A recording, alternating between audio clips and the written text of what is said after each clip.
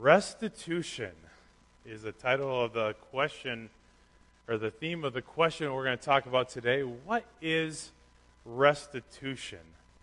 You know, so often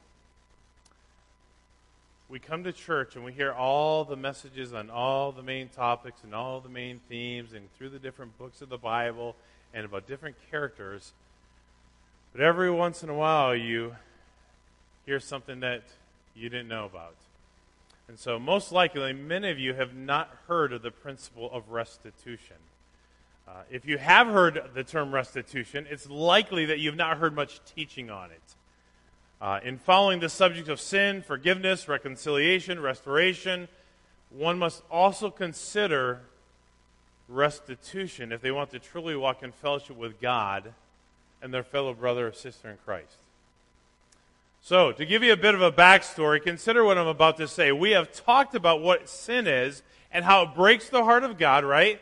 And how it breaks fellowship with God, but not only with God, but also others that we sin against. So we know that sin affects us very deeply in many ways. And then we talked about dealing with conflict with other believers last week, and how there are times that we must go to a brother and we may have to that we have sinned against and either ask them forgiveness, or sometimes they may come to us and say, listen, this is a situation, we have to deal with it, right? And so we understand the concepts that go along with that, but there are also times that we must go to whom we've sinned against and take it one step further if we are going to be right with God.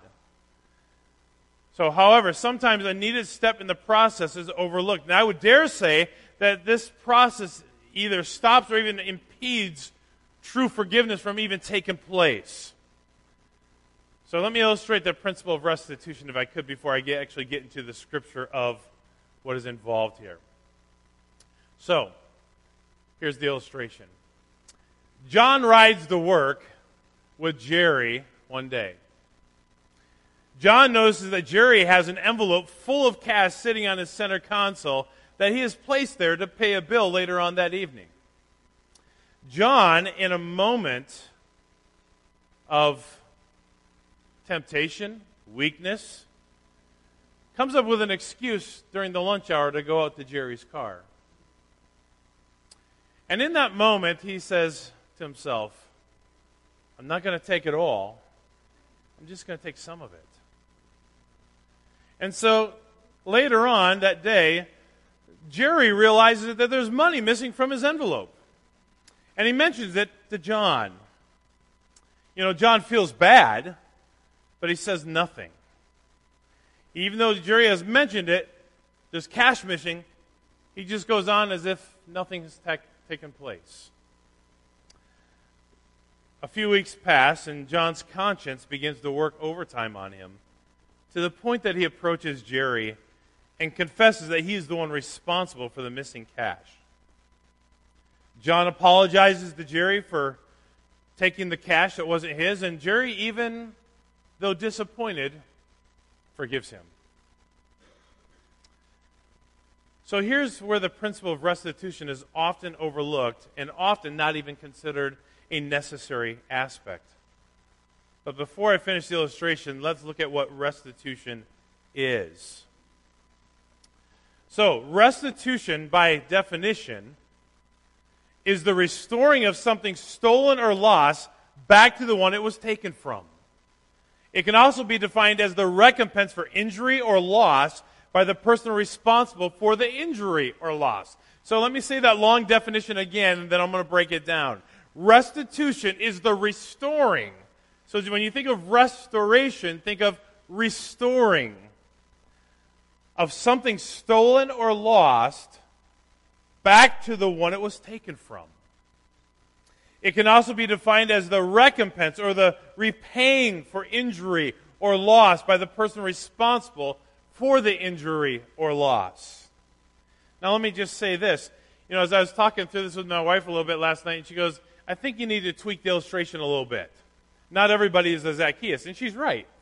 So what are the other aspects whereby restitution or recompense must be practiced?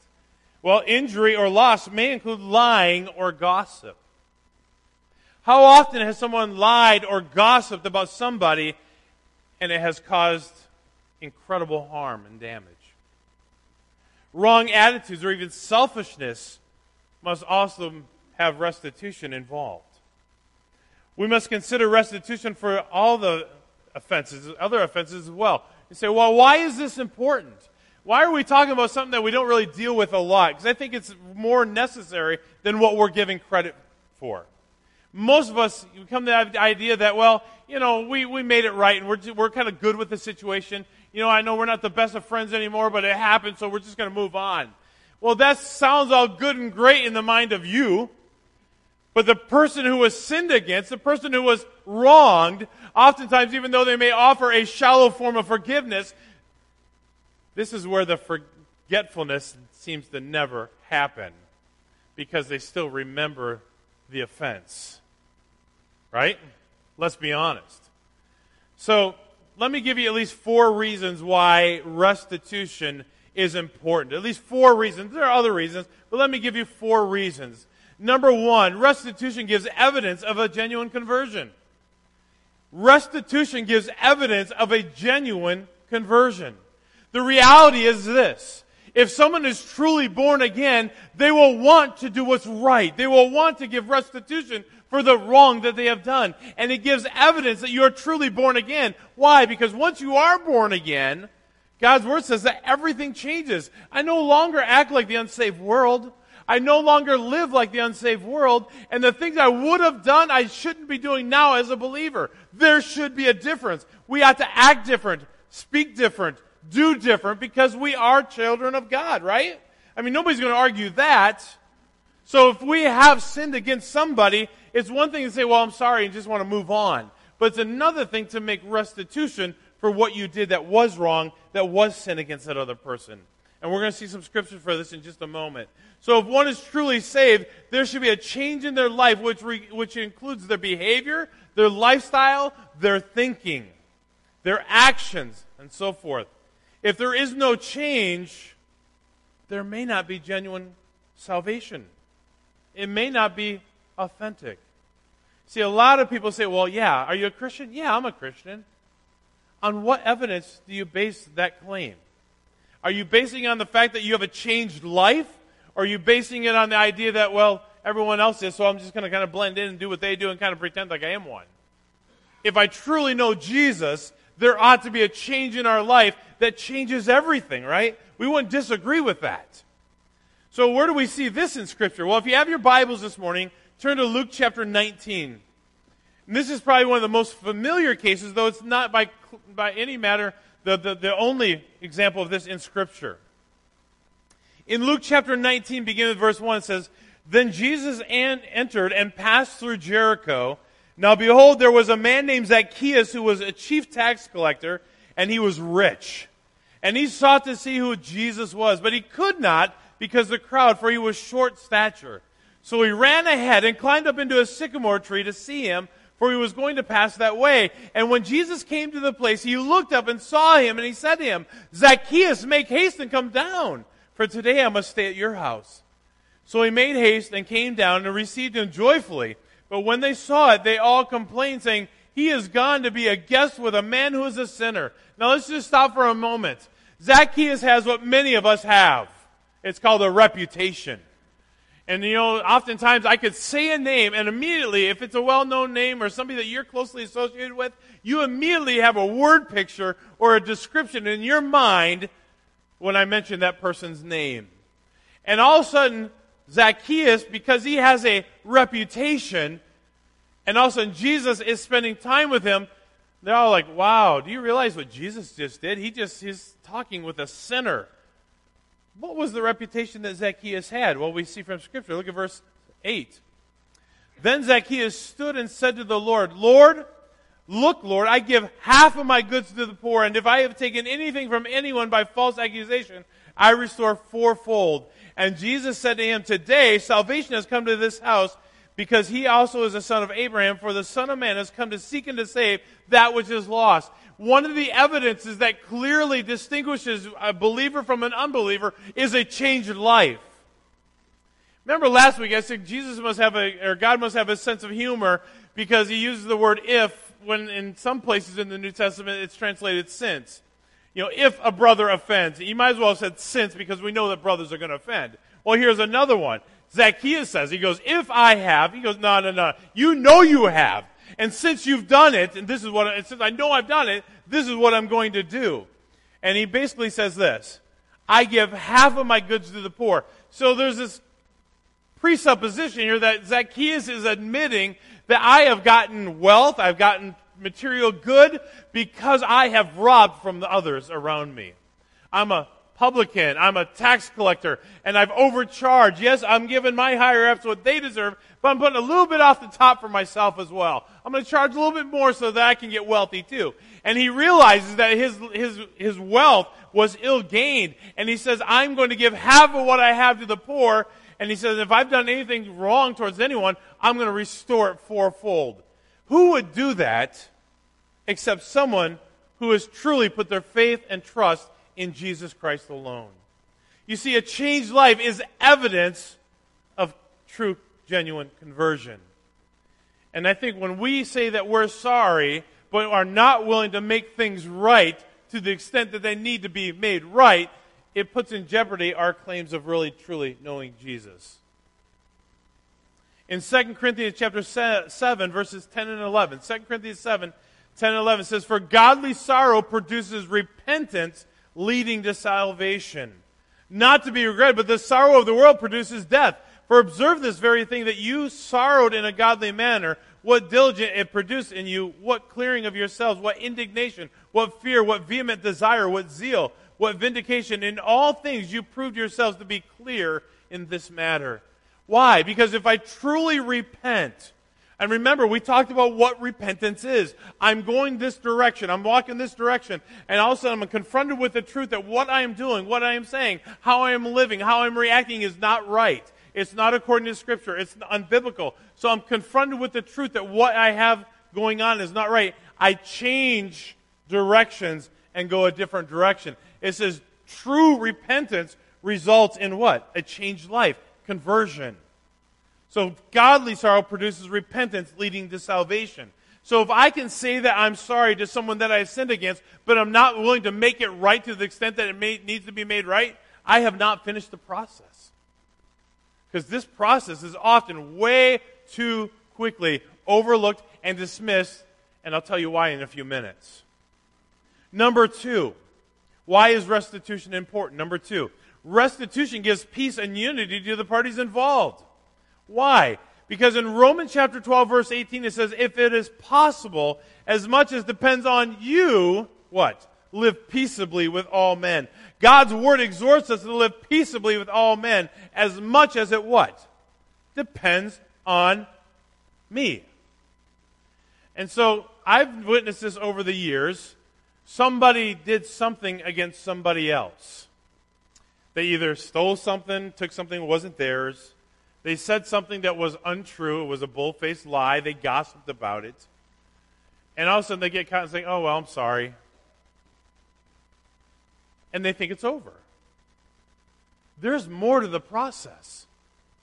And if we can walk away and say, well, I'm satisfied. I did what I was supposed to do. It's all done and over with. Once again, people don't forget as much as you think they do. Anybody ever notice that? Oh, I'm sorry. I'm going my hunky-dory way. And all of a sudden, 2 years later, you know that friend that you used to hang out with, once after they did that, you don't hang out with them anymore? Even though you said you were sorry and you forgave each other. How many have ever seen that happen? Yep, every one of us. Why? Because there's still a process that didn't happen to make the situation fully resolved. So God's word exhorts us to live peaceably as much as it depends on us to do that. And if part of living peaceably is restoring what you took, undoing what you did to the extent that you can undo it, and we'll talk about that, you need to do it. Well, number 3, restitution gives evidence of love towards your brother. Restitution gives evidence of love towards your brother. Well, God's word commands us to love our neighbors. How? As ourselves. Let's be honest here. I don't want you to raise hands because I don't want a few of you to be embarrassed, but how many of us get up and take a shower every day because, man, we want to be clean, That water feels good. It's warm, soothes your back. I mean, you just love that warmth. That's me. My day does not officially start. Ask my kids. Ask my wife. My day does not officially start until I've had my shower. I don't care what the day is. I'm taking time to be showered. If I got to be late to 10 things, I'm taking a shower. Why? Because I love myself. And before you snicker at that, you love yourself too. That's why your day starts with a cup of coffee. That's why your day starts with a drive-through McDonald's. That's why your day starts with a phone call to someone that you love and appreciate. We all do the things in our lives that we love and appreciate because why? It pleases us. And so much of life is all about revolving around number one rather than the one, right? So the reality is, God's Word says we're to love our neighbors as we love ourselves. Man, some of us will stop at nothing to do what brings pleasure and joy and satisfaction to ourselves. Let's be honest. And in Matthew chapter 22, verses 37 through 39, it says, Jesus said to him, "You shall love the Lord your God with all your heart, with all your soul, and with all your mind." And once again, I've said this many times over the years, until we love God as we ought, we will never love those around us as we ought. That's just how it works. Because if I have a wrong view of God, I'm going to have a wrong view of mankind. That's just reality. But he goes on to say, this is the first and great commandment, and the second is like to it, you shall love your neighbor as yourself. That's tough. Anybody agree? We love ourselves. But do we love our neighbors, our friends, our relatives, our co-workers, whoever else is in our sphere of influence, like we love ourselves? Luke 6:31. I remember my grandmother used to always say this, and I just thought it was a cute little saying. Treat others as you want to be treated. Luke 6:31. And just as you want men to do to you, you also should do to them. Question. Do we treat others as we want to be treated? And we're living in a day where there is so much disrespect, and we wonder why things are the way they are. We just go through life flippantly irritated with everybody that just doesn't see things the way we see it, do things the way we do it, act the way we'd act. But I wonder if it's not because we don't love others as we ought and we don't treat them as we want to be treated. We just kind of go on through life worrying about me, myself, and I, three most important people in my world. We're going to come back to that. Number 4. The fourth reason why restitution is important is for this reason. It gives the offender a reminder to not do the offense again. It holds the offender accountable. For example, lost finances, property, character assassination, etc. It holds the offender accountable. So, if restoring the relationship, quote unquote, costs you something, you'll be less likely to make this offense again. Agree? Restitution then becomes a form of self-discipline. Proverbs 26 verse 11 says, as a dog returns to his own vomit, so a fool repeats his folly. It's a nasty sounding verse, but there's so much truth to it. If you don't learn, as I think Bob Jones Sr. said, those who forget the past are what? Condemned to repeat it. But when your offense brings you to the place where it costs you something, you're less likely to do it again. So it becomes a valuable reminder of the offense that you made. And let me just say this. Restitution should follow immediately after repentance. It should follow immediately after repentance.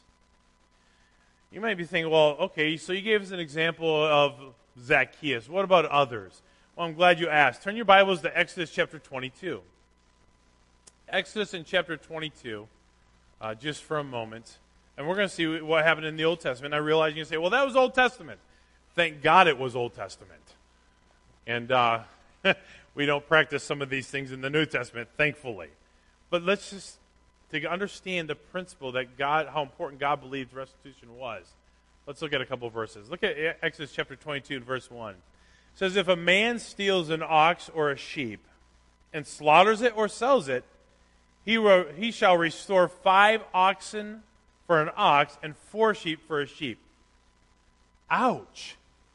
If you steal an ox and sell it or slaughter it, man, that's going to be a costly payback. Let me ask you a question. If you're caught stealing a man's ox, and you go over here and sell it or butcher it, and it was found out that what you sold and butchered was this man's, and now you got to give him 5 back, how likely are you going to do that again? My goodness. See the value of restitution? Helps you learn what you should not be doing. And if it's a sheep, 4 more for that. Restitution says, I'm willing to pay. I need to restore. Restitution, restore what I took, the offense that I made wrong. Look at verses 3 through 6. It says, if the sun has risen on him, there shall be guilt for his blood. Oh, actually, verse 2. If the thief is found breaking in, and he is struck so that he dies, there shall be no guilt for his bloodshed. Wait, God's word says that if a guy breaks in my house and I accidentally kill him because I hit him on the head, I'm not held accountable for that. But if the sun has risen on him, there should be no guilt for his blood. In other words, he wakes up. He lives live another day. There shall be guilt for his bloodshed. There should be guilt for his bloodshed. He should make full restitution. If he has nothing, then he shall be sold for his theft.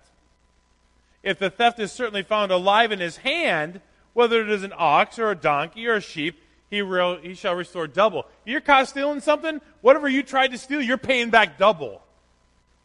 Why? Because it wasn't yours. Interesting concept, right?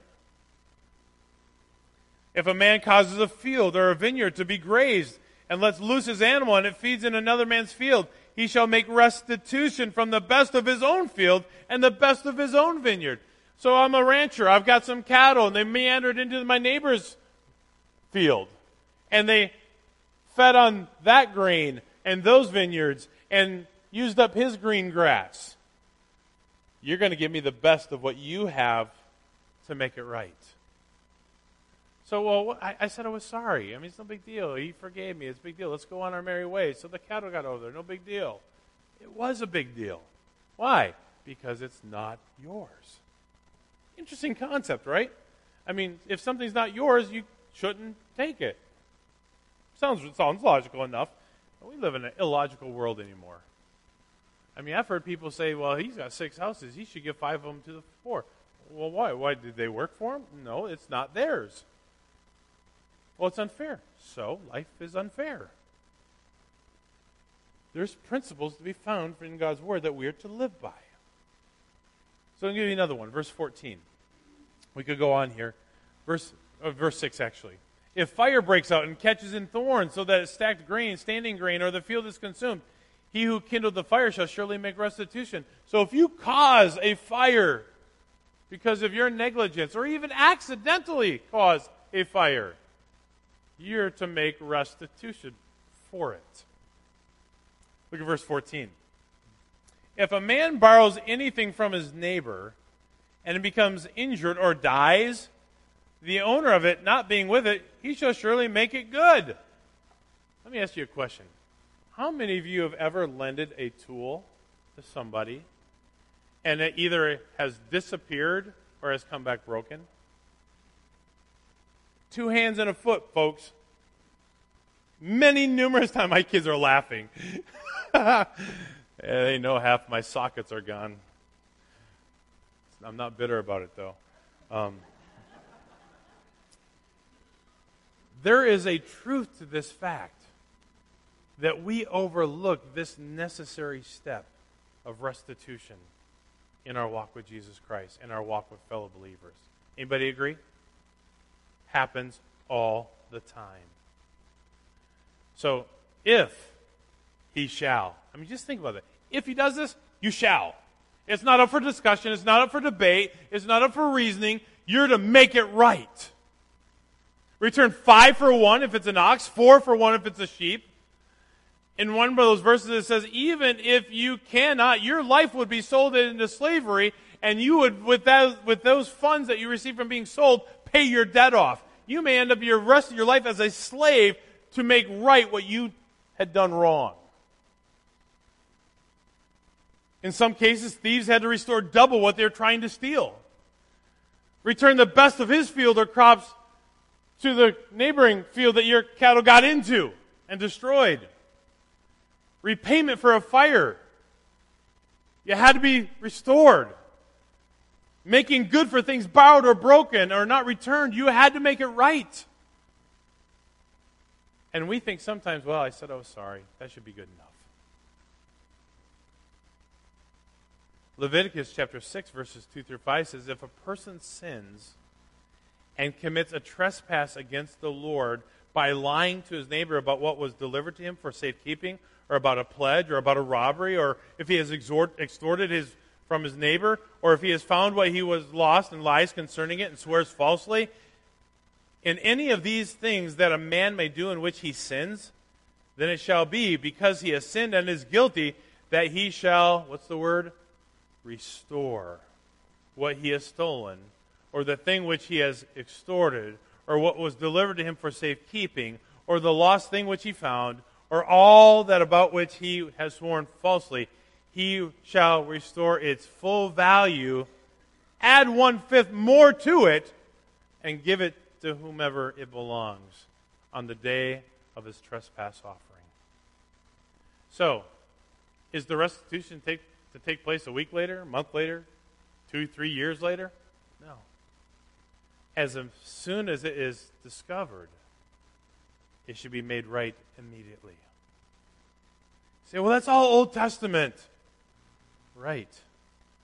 But think of the principle.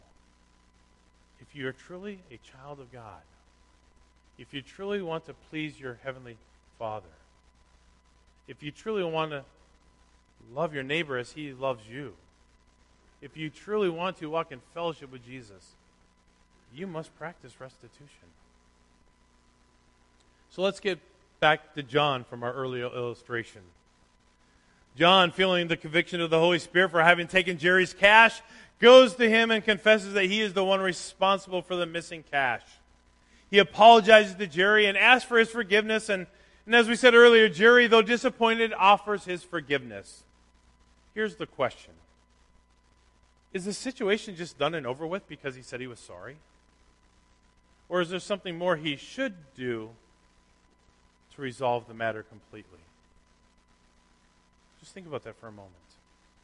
One could argue, well, Jerry said he was sorry, or Jerry offered his forgiveness, so the situation is done and over. I mean, if Jerry says he's forgiven, it's done. One could argue that, right? Anybody disagree? Well, he said I was forgiven. It's over. But one could also argue from Scripture that if John truly wants to make it right and restore the relationship, he should offer to restore the cash that he took from Jerry. Question. Is Jerry out because John decided to take his cash? Yeah. Why should John suffer a loss, or Jerry suffer a loss because John decided to take his cash? And John can say, well, I'm sorry. He forgave me, so let's move on. Because biblically, the right thing to do, if you truly want to be right with God, is that you ought to offer to restore what you took from him. So what does restitution look like in the case of lying and gossip and wrong attitudes towards another, or even our own selfishness? What does that look like biblically? I can't tell you the number of times that I have heard of situations where somebody made a false accusation, lied about it, told everybody about it, the rumor mill got started, gossip took place everywhere, and it has destroyed someone immensely. Several years ago, I went to a conference, and one of the conference speakers talked about one of the conference attendees told us how he was falsely accused by a girl in his youth group. Said that he touched her inappropriately. 2 years later, it went to court. He became a registered sex offender. Nothing was further from the truth. He can never be a youth pastor again, can never walk in most doors of churches because of it again. And then the girl came back 2 years later 2 years later, after his job was taken from him, after his character was assassinated, after his reputation was destroyed, and said, I made the whole thing up. I lied because I got ticked off at him. How do you restore that? Nearly impossible. So we have to think about what we say, what we do before we do it, before we say it, because often our actions have serious repercussions. So what does restitution look like in the case of lying and gossip, wrong attitudes? It's one thing to say, Susie, I told a bunch of people that you did this, and I'm sorry I said it, and I shouldn't have said it, and I'm sorry. Will you forgive me? Susie could turn around and say, out of the graciousness of her heart, and say, you know what, you're sorry. You're forgiven. I accept your apology. But let me ask you a question. What's one step that she could take to offer restitution? I've often said this, and we said it last week. If you're not part of the problem, you're not part of the solution. But if you are part of the problem, you are part of the solution. Excuse me. So one thing that she could do is go back to all those people that she yacked to, all those people that she told the lie to, all those people that she spread the false rumors to, and eat humble pie. Hey, last week I told you that Susie did this. I lied. It wasn't the truth. And I want you to know she did not say that and do that. And I want you to know I'm sorry. I've made it right with her, and I want you to know I lied about that. Let me ask you a question. Is that easy? No. How many think it's necessary? To the extent that you can make it right, you make it right.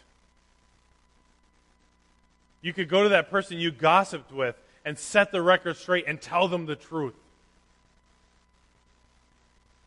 I've seen many relationships hurt and even destroyed, though one or both parties said, I'm sorry, you're forgiven. Damage done. But what about going back and setting the record straight? I lied. I said some things that weren't true. I said some hurtful things, and I want you to know I'm sorry. And I want to make it right to the extent that I can. It's often easier to acknowledge wrongdoing than to actually go to the person you sinned against and truly make it right. 3 things. The thought that, well, I said I was sorry. That ought to be good enough. I said I was sorry. It sounds more like you sorry you got caught. But not sorry enough to go make it right. Well, I asked for forgiveness, and they said I was forgiven. That should end it. Well, that's nice. You got off with $3,000 worth of cash and said you were sorry. Oh, well, no big deal. Nothing. No, that person has lost out because you chose to sin against them. And they may, out of graciousness, offer forgiveness, but you, out of a genuine conversion and walk with God, ought to offer to restore it back. Say, well, I said I won't do it again. That's reassuring. How many have heard that one before? I won't do it. I won't do it again, I promise. That sounds like you just don't want to get caught again. Here's the idea in conclusion. If you are truly saved and you know Jesus Christ, if you want real peace and a clear conscience and unity with that person that you sinned against, if you biblically love your brother as you love yourself, as God called us to do, and if you don't ever want to repeat the offense, you'll make restitution for it. See, this is something that we don't talk about. We always think that, well, the sin has been made known. I said I was sorry. I asked for forgiveness. They gave it to me. Let's just move on. But let me ask you a question. Was that good enough for Zacchaeus? No. Was it good enough for Old Testament principles? No. Why should it be good enough for us? Because it's hard? I took that money when I was really hard up, and I'm really not much better now. All right. But, do you really want to restore fellowship? Remember, something's been broken. Restoration is restoring the broken bone. And I can say, well, I'm sorry, I asked for your forgiveness, and I won't do it again, but you still took that from him. You still said that about him that wasn't true to how many dozens of people. You still started a rumor mill that is just taken off like wildfire. To the extent that you can make something right, I believe according to God's word, you need to make it right. Say, well, what if there's really nothing specific in my life that I've really done towards somebody? Well, if that's truly the case, I think there's something that we often overlook, and this is the last verse I'm going to look at. In God's word, in Romans chapter 12, verse 1, it says, I beseech you therefore, brethren, by the mercies of God, that you present your bodies a living sacrifice, wholly acceptable to God, which is your reasonable. In other words, he says, for you to live for me, in light of what I've done for you, well, God, I'm sorry. I know I should live. I know I should live a better life, Lord. I realize I should be more committed. Lord, I realize I should probably serve you better. God, I realize I should probably spend more time with you in prayer and reading your word. And God, I realize I'm really sorry about it. But, okay, I said I'm sorry. I'm going on, doing my own thing. What is our reasonable service? Our reasonable form of worship to God? He says, this is your reasonable service. Some of your translations may translate that reasonable form of worship. Because worship indicates that I'm walking in fellowship with God. But you can't walk in fellowship with God if there's unresolved sin issues in your life. Sin, remember, breaks relationship. It hinders our relationship with God. It has to be dealt with. So what does restitution look like for many of us who we know we should be doing some things that we're not doing? We know we're doing some things that we shouldn't be doing. Well, I said I was sorry. I said I won't do it again. How's that working? Anybody have promised God you weren't going to do something and you went back and started doing it again? I'm guilty. What does restitution look like for that? I'm confronted with what I'm doing is wrong. I'm turning my back on it and going a different direction. And to the extent that I can make it right, I'm, with the help of the Holy Spirit, going to start doing what I should be doing. I'm not just going to make it idle words. I'm going to put feet to my words and do. Restitution is often overlooked and not even discussed. It's one of the hardest things to do. 4 or 5 years back, with this I close, I had a gentleman come up to me and said, Pastor, I'm struggling. I said, okay, what can I help you with? He goes, well, several years ago, I did something that was really, really, really bad. It involved a neighbor that I've known for 20 years. If I make this right, it's going to be very, very, very bad. And I said, so let me ask you a couple questions. You feel bad about what you did? He goes, yeah. I said, you feel guilty because you did it and they don't know that you're the one responsible for it? Yeah. And I said, you've been living with this for, he goes, almost 20 years. I said, wow. So I said, by your own admission, you did it 20 years ago. You've carried this load of guilt with you. And if you make it right and confess about it, it's going to be really, really bad. Like bad in like it may have legal consequences? He goes, yeah. And I said, so what are you going to do? He goes, I don't know.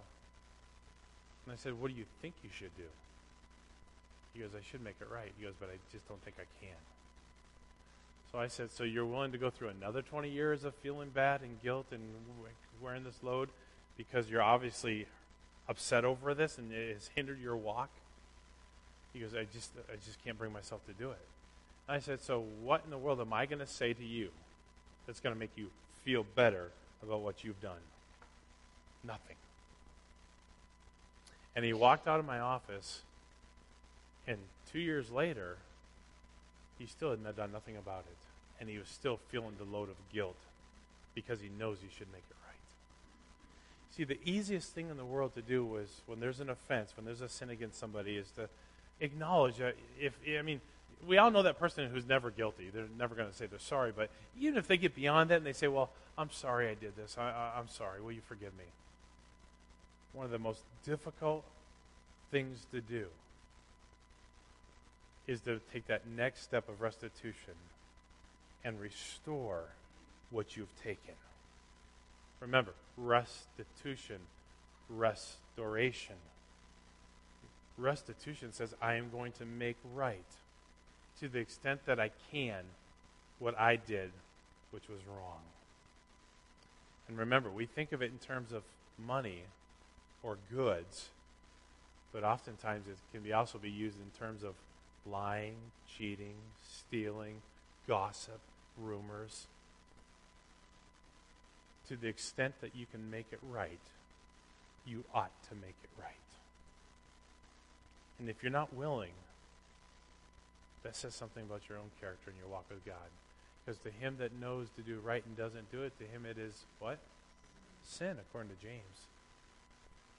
So I would challenge you, even on the basis of Romans 12, it's your reasonable service to make our walk with God one that is worthy. Lord, as we come before you, Lord, I don't know what anybody in this auditorium may be going through. I don't know what memories have been triggered today because of this message. I don't know. Nobody has said anything to me. I don't know of anything that's not been made right. But God, I know that you do. And it's something that we don't discuss. It's not something we talk about. So God, I ask that you would work in our hearts, Lord, that we might truly be in a good standing, a good relationship with you, Lord, because we've, Lord, practiced restitution. And Lord, if we haven't, may we be willing to do so, regardless of the consequences. Every choice has consequences, both good and bad. So God, I pray that even if making something right costs us something, even if making something right has severe consequences, God, might we be willing to do it, Lord, to walk in fellowship and holiness and righteousness before you, dear Father. So God, would you speak to our hearts this morning? Would you challenge us, Lord? But not only challenge us, change us. As heads are bowed and eyes are closed, just for a moment, every week we have an opportunity to respond to what we've heard. And maybe something that was said this morning has triggered some thoughts and some circumstances in your life that need to be addressed. You say, Pastor, God spoke to me this morning. Would you pray for me in one of these areas? Yes, yes, yes. Anyone else say, Pastor, there's some things that I've done I need to make right. Maybe some things I've said I need to go back and set the record straight. I need to practice restitution, not just apologies and forgiveness, but I need to take that final step and make it right to the extent that I can. Would you pray for me? Anyone like that? Could I just challenge those of you who have lifted your hands?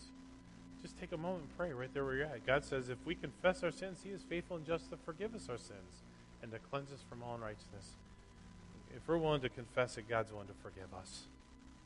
But I challenge all of us to take that step in all these circumstances so that we can truly be in right relationship with Jesus Christ. Let's all stand to our feet. Lord God, I pray that you be with each one who raised their hand and their heart towards you this morning, Lord. The dear Father, Lord, you'd allow us, Lord, first of all, Lord, you've been so gracious with us. You've been patient with us. And Lord, oftentimes, Lord, we don't practice these things because we're not aware of them. But now that we are, dear Father, I ask that we would implement this process of restitution, that we would make things right to the extent that we can with those that we've sinned against.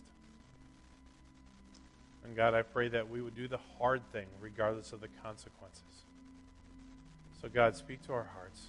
Be with each one who raised their hand, their heart towards you, Lord. Give them the ability to follow through. God, thank you for your mercy, for your grace, Lord. So many times that we've sinned against you, Father. So many times that we've made a commitment that we wouldn't do such and such again, and we did. So many times that we promised, Lord, that we were sorry, and then we just went right back to it. And God, we need to make that right. Set some new guidelines. Set some new principles up some new goals, some new desires, some new disciplines, Lord, to help us live the life that you've called us to. And I pray that we'd be willing to do that, Lord, with your help. Through the Holy Spirit, we pray in Jesus' name.